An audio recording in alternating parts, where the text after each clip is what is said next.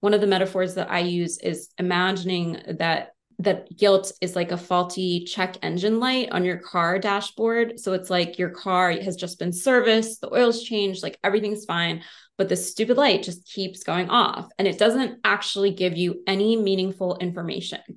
So you can ignore it. You can just say it's broken. The guilt is not actually your moral compass. I've been having some mind-blowing conversations with women in preparation for an upcoming book I'm working on.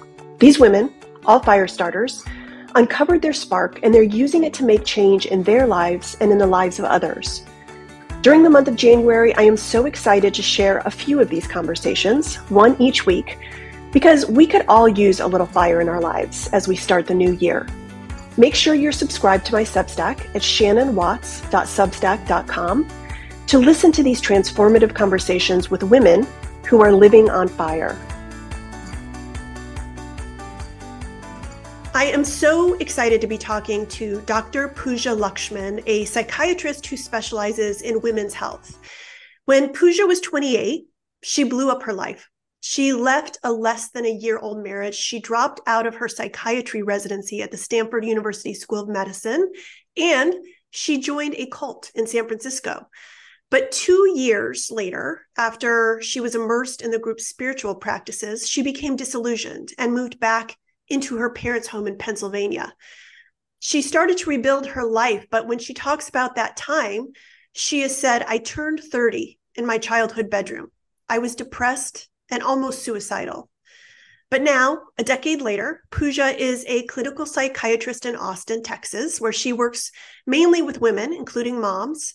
She's also an assistant professor of psychiatry, specializing in women's health at the George Washington University School of Medicine. And she's an entrepreneur. Her company, Gemma, is a physician-led women's mental health community. Pooja recently published her first book, Real Self-Care, a transformative program for redefining wellness, crystals, cleanses, and bubble baths not included. The book draws on case studies from her practice and her research to explain why the self-care practices being offered to women today are not working. TLDR, Pooja says bubble baths won't beat burnout. I'm interested in learning more about how Pooja differentiates between faux self-care and real self-care. What obstacles do women face in the practice of self-care internally and externally, and how can we overcome them? And how can real self-care help women live lives that are more authentic and more audacious? And what wisdom can Pooja share with all of us about how self-care can help us find our spark and protect it throughout our lives? In short, how can self-care help women live lives in the most authentic way possible? Pooja, thank you so much for having this conversation with me. It's such a pleasure to be here, Shannon. Thank you for having me. So before we get started, I know that sometimes the phrase self-care can be sort of loaded. Is this what we should call it, self-care?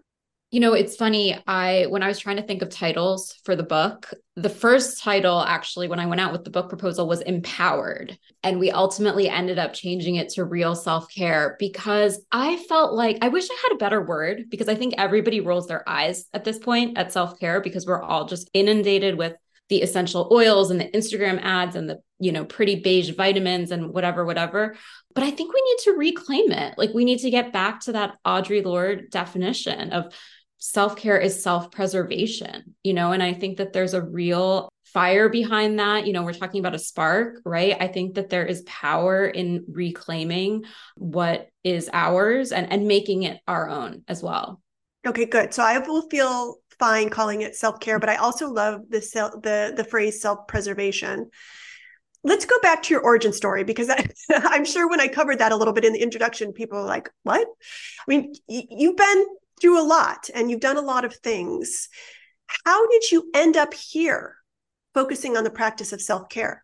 I think my story, when you hear it summarized in a couple sentences, it sounds quite extreme. And it was extreme. I was very disillusioned with psychiatry and mainstream medicine. That's what led me to joining this group. I thought that there could be some sort of like magical feminist utopia where it was just like unicorns and rainbows and spirituality and sexuality and meditation. But it turned out that that doesn't exist. There is no magic solution. And yes, there's so many hypocrisies and contradictions in mainstream medicine for sure.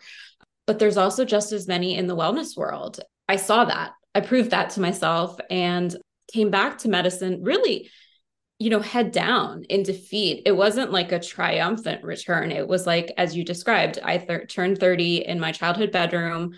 Thankfully, my parents let me crash there without having to pay rent, and help me get back on my feet. That was not, it was not glamorous, but it informs where I'm coming from in real self-care. Because now, as a board certified psychiatrist who's on the faculty at George Washington University, yes, I have that clinical expertise and this professional background, but I think even more important is that I've been there. Like I've gone through it. I've had my heart broken really by wellness, and I had to come to understand over these, I'm going to be 40 in December. So, 10 years later, again, that there is no shortcut, and real self-care actually is about how you treat yourself and how you make decisions in your life, small decisions and big decisions.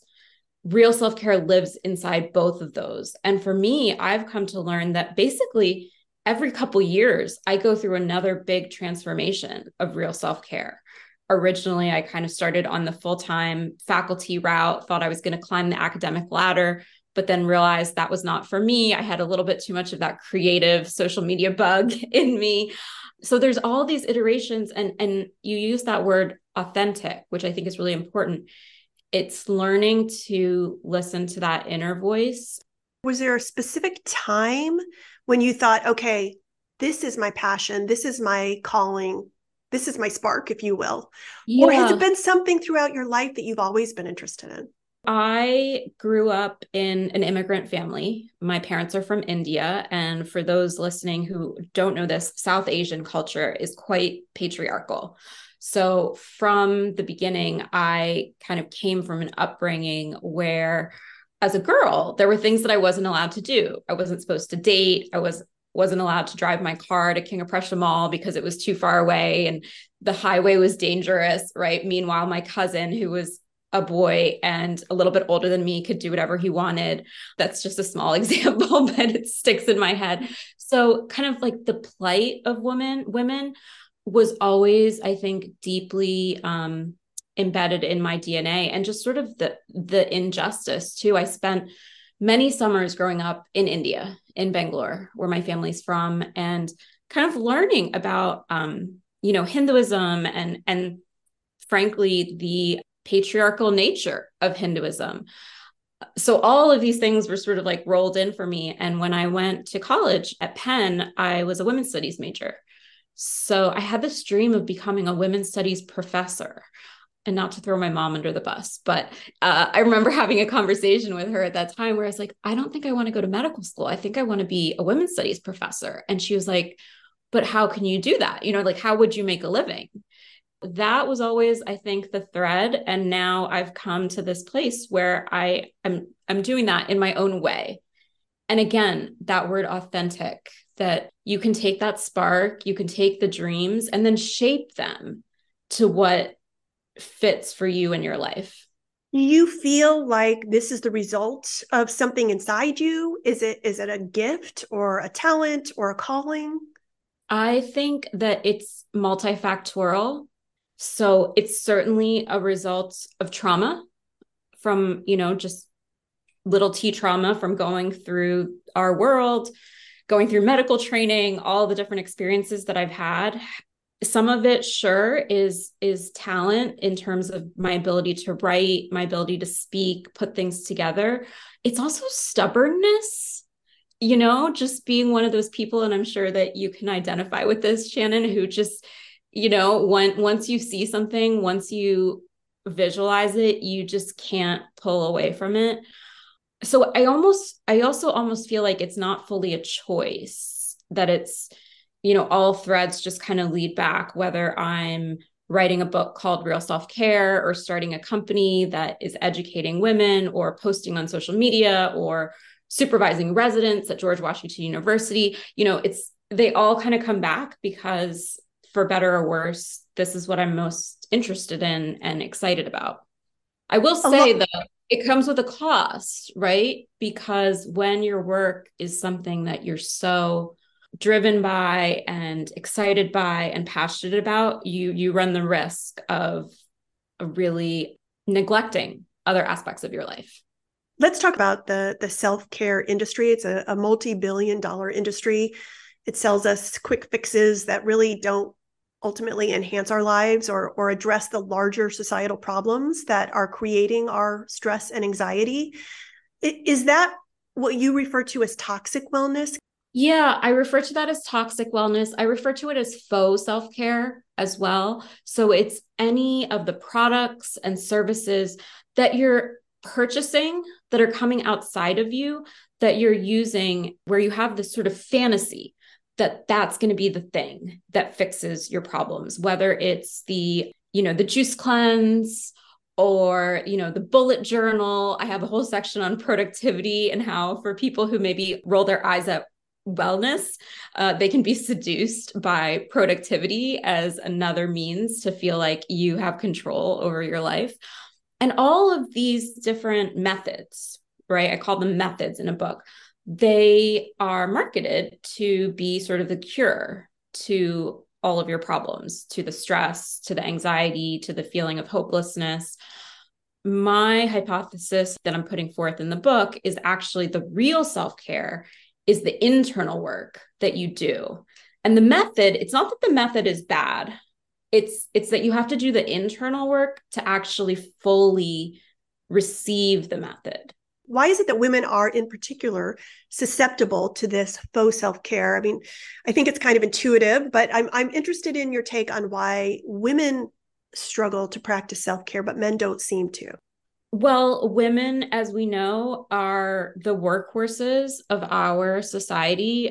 Jessica Calarco, a sociologist, has that just amazingly powerful quote about other countries have safety nets. The United States has women.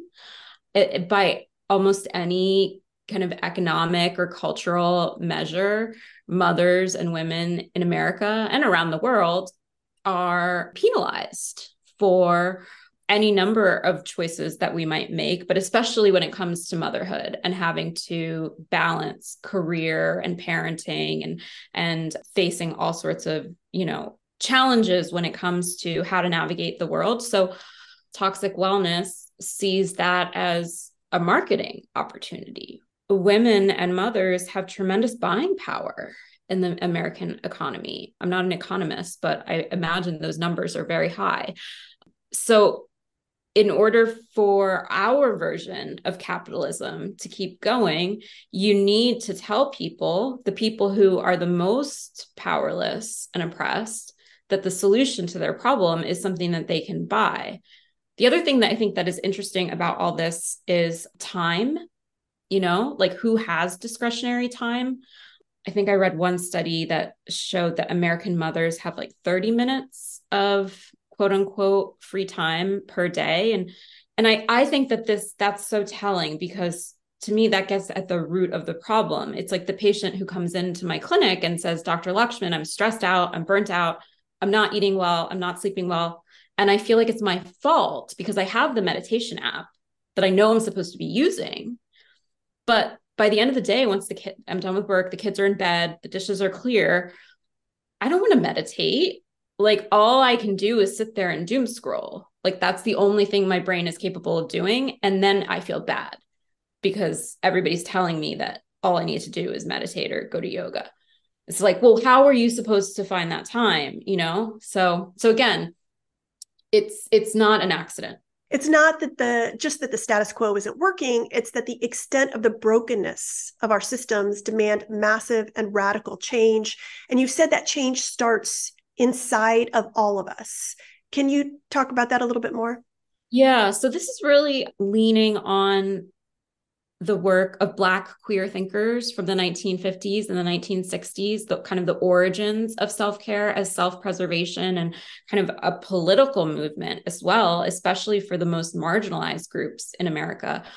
When you believe that you are the problem, then there's no way to actually get to healing or well-being, because you spend all of your time trying to fix yourself or beating yourself up.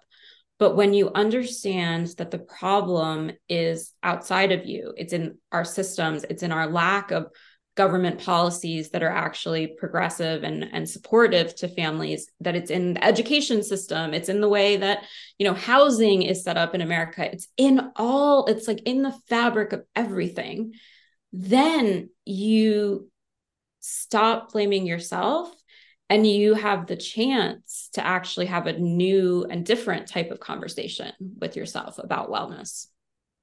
So there are a lot of obstacles, clearly, and then you come up with a lot of solutions that you share in your teachings and your practice in your book. Can you talk about the solutions? You say we should identify our values, for example. What does that mean, and how do we do that? Yeah. So I have 4 principles of real self-care: boundaries, compassion, values, and power. They sound pretty simple. I will say that they're not easy. They are simple. You can maybe boil it down to do less things, be nicer to yourself, figure out what matters the most and do more of that, and either ask for help or give help. Boundaries is number 1, because you can't even get to figuring out what your values are until you've identified your own personal space and emotional space. And my take on boundaries is a little bit different than some of the other things that you might hear. So I think of boundaries as the pause. So I share an example in the book of, I had just graduated from residency, and this was around 2016, and it was my first day on the faculty at GW, and it like my dream job, a supervisor in the women's mental health clinic. And I was like all bright-eyed and bushy-tailed. And my mentor took me out for lunch, and she gave me a piece of advice. She was like, Pooja, you don't need to answer your phone. You can let it go to voicemail, listen to what they want, and then decide what your response is. And that was like completely mind-blowing to me, because I had just finished medical school and residency, and that in those days you had like a pager that would go off and you had to like answer right away. And I realized, oh, it's the pause. And then you decide. You could say yes, you can say no, you can negotiate. So a boundary isn't always no. A boundary is the pause, and then yes, no, negotiate. You decide. The no might not be accessible, right? Because we all know that no, especially for women, especially for Black women in corporate America, no comes with a cost for sure. But if you want to say no, and you're in a situation where maybe your livelihood would be impacted by the no, then you make a note for yourself. You say, you know what, 6 months from now, a year from now, I want to be closer to that no, to being able to say no. I want to put in place changes in my professional life or in my family life or whatever it is, so that I feel like no is accessible, even though it is not right now. So that is I love that idea of a boundary just being a pause. Right. I think for so many moms, and I know I keep using that, saying moms as my clinical practice is mostly pregnant and postpartum women and women with little kids. You're the CEO of the house. There is no pause, right? You're just constantly, people need things. There's just lots of people coming to you with needs, and you don't even have a second to like stop and breathe. So to put that pause in, and to say like, I'm allowed to put that pause in, like that's huge, actually. So this in practice seems like an amazing, wonderful idea, but just like any practice, there are going to be obstacles to going down that path. What are some of the things you see prevent women from practicing self-care? And do you have suggestions for overcoming those obstacles? I think that guilt is one of the biggest. That's what I see in my practice every single week.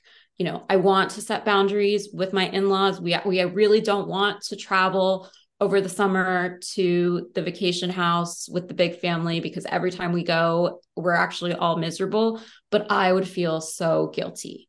I would feel so bad. Everybody's going to be mad at me. I'm going to be the bad guy. I'm going to be difficult. So that feeling of guilt, and even though you know that you don't want to do it, you're afraid of the backlash. You're afraid of what's going to come. And so the way that I like to work with guilt comes from acceptance and commitment therapy, ACT for short.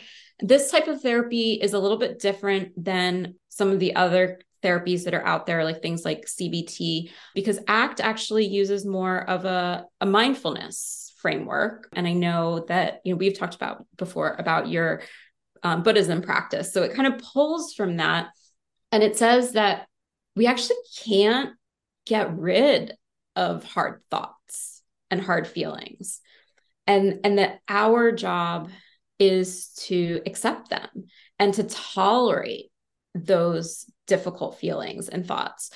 And one of the ways that we can do that, or like one of the tools that we can use, is metaphors to help us sort of visualize our mind and not feel like something like guilt has so much power. So one of the metaphors that I use is imagining that guilt is like a faulty check engine light on your car dashboard. So it's like your car has just been serviced, the oil's changed, like everything's fine, but the stupid light just keeps going off and it doesn't actually give you any meaningful information.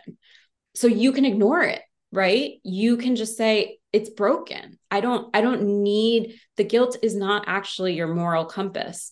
And if you allow it to be your moral compass, that's when your spark gets diminished, right? That's when you're in danger of losing access to your spark and having to dig and find it again.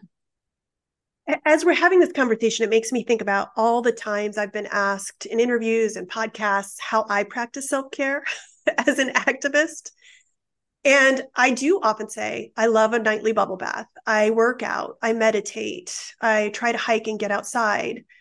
I feel like I don't want to do more. And yet maybe the activism isn't itself self-care. I mean, how would you look at that? As I've been talking about the framework, I've come to understand that there's like kind of two forms of self-care. There's 101, which is like a life raft. You're out in the ocean, the waves are choppy, somebody throws you a life raft. And that's a little bit more akin to the bubble bath. But there's different ways to do that bubble bath. Like if you're setting boundaries and you're like getting clear on why this is important for you and you're actually present in the bubble bath, that's great. That's real self-care, right? And that's that life raft. You need that relief. And then if we get to like the 400 level class, you've kind of sublimated a lot of your own personal, internal emotion and drive and moved it forward to giving back. And in the book, I talk about examples of patients who, advocated for paid parental leave or were able to get better mental health policies in the workplace. And none of those things, it's not that everybody is going to take that on. That's not my suggestion. But the interesting thing to me is that in all of those cases, none of those women started out saying, I'm going to be an advocate or I'm going to be an activist. They just started out wanting to fix something in their own lives or not wanting to hate their husbands or whatever the case is, right? And from that came this larger movement. So if we stay in a consumer mindset, if we stay in a commercial mindset at the bubble bath, then we'll never get there. But at least when self-care is personal and internal, we have a choice and a chance to get to those larger places. Let's talk about the real life outcomes that you have seen in your own work. Have you seen the ability to practice self-care the way that you define it, help women live their most authentic, fullest lives? Absolutely. And like I said in the book, I have case examples and stories that are more maybe on a larger scale in the workplace or in terms of social change. But there's also stories that are very much in the home sphere too. I talk about a patient who, for her, real self-care was deciding to use formula instead of breastfeeding her baby because she came to understand that breastfeeding was not working and it was making her feel resentful towards her daughter, right? And that's a deeply personal choice. But it was the practice of real self-care, setting those boundaries, getting clear on what her values were. And then once she made that shift, Then she was able to actually go back to, she started going to her Pilates class again, or I think getting on the treadmill and going to her support group, and other more kind of like other methods that used to work for her began to work again because she had made that shift and done that deeper real self-care work. So again, it's not that the methods are bad. It's just that you have to kind of do the internal work up front. I will say the one thing that no self-help book can solve, full disclosure, is that all of this takes time. It really takes time. There's no shortcut. And anybody who tells you that there's a shortcut, you should be a little bit suspicious of. Learning to set boundaries, getting comfortable with your guilt, and then really understanding what's most important to you. It's a process of data collection and really getting to know yourself. And the thing is also that we're all changing constantly. Each season of our lives, whether it's motherhood, whether it's a new job, whether it is, parents that are aging, whether it's divorce or loss, like change is just, it's the only, certainty in life. And in each turn, you'll have to kind of relearn each of the principles. You mentioned that, self-care changes throughout your life, and you in your life right now, you're a mom of a young child. You have a busy life. All of the stuff we're talking about, your book and your career. Talk a little bit about how you're able to practice self-care right now. It's a constant moving target, I will say. Some of the new practices that have come up for me over, I will say, even in the last month, is every Sunday I look at my calendar and I take things off.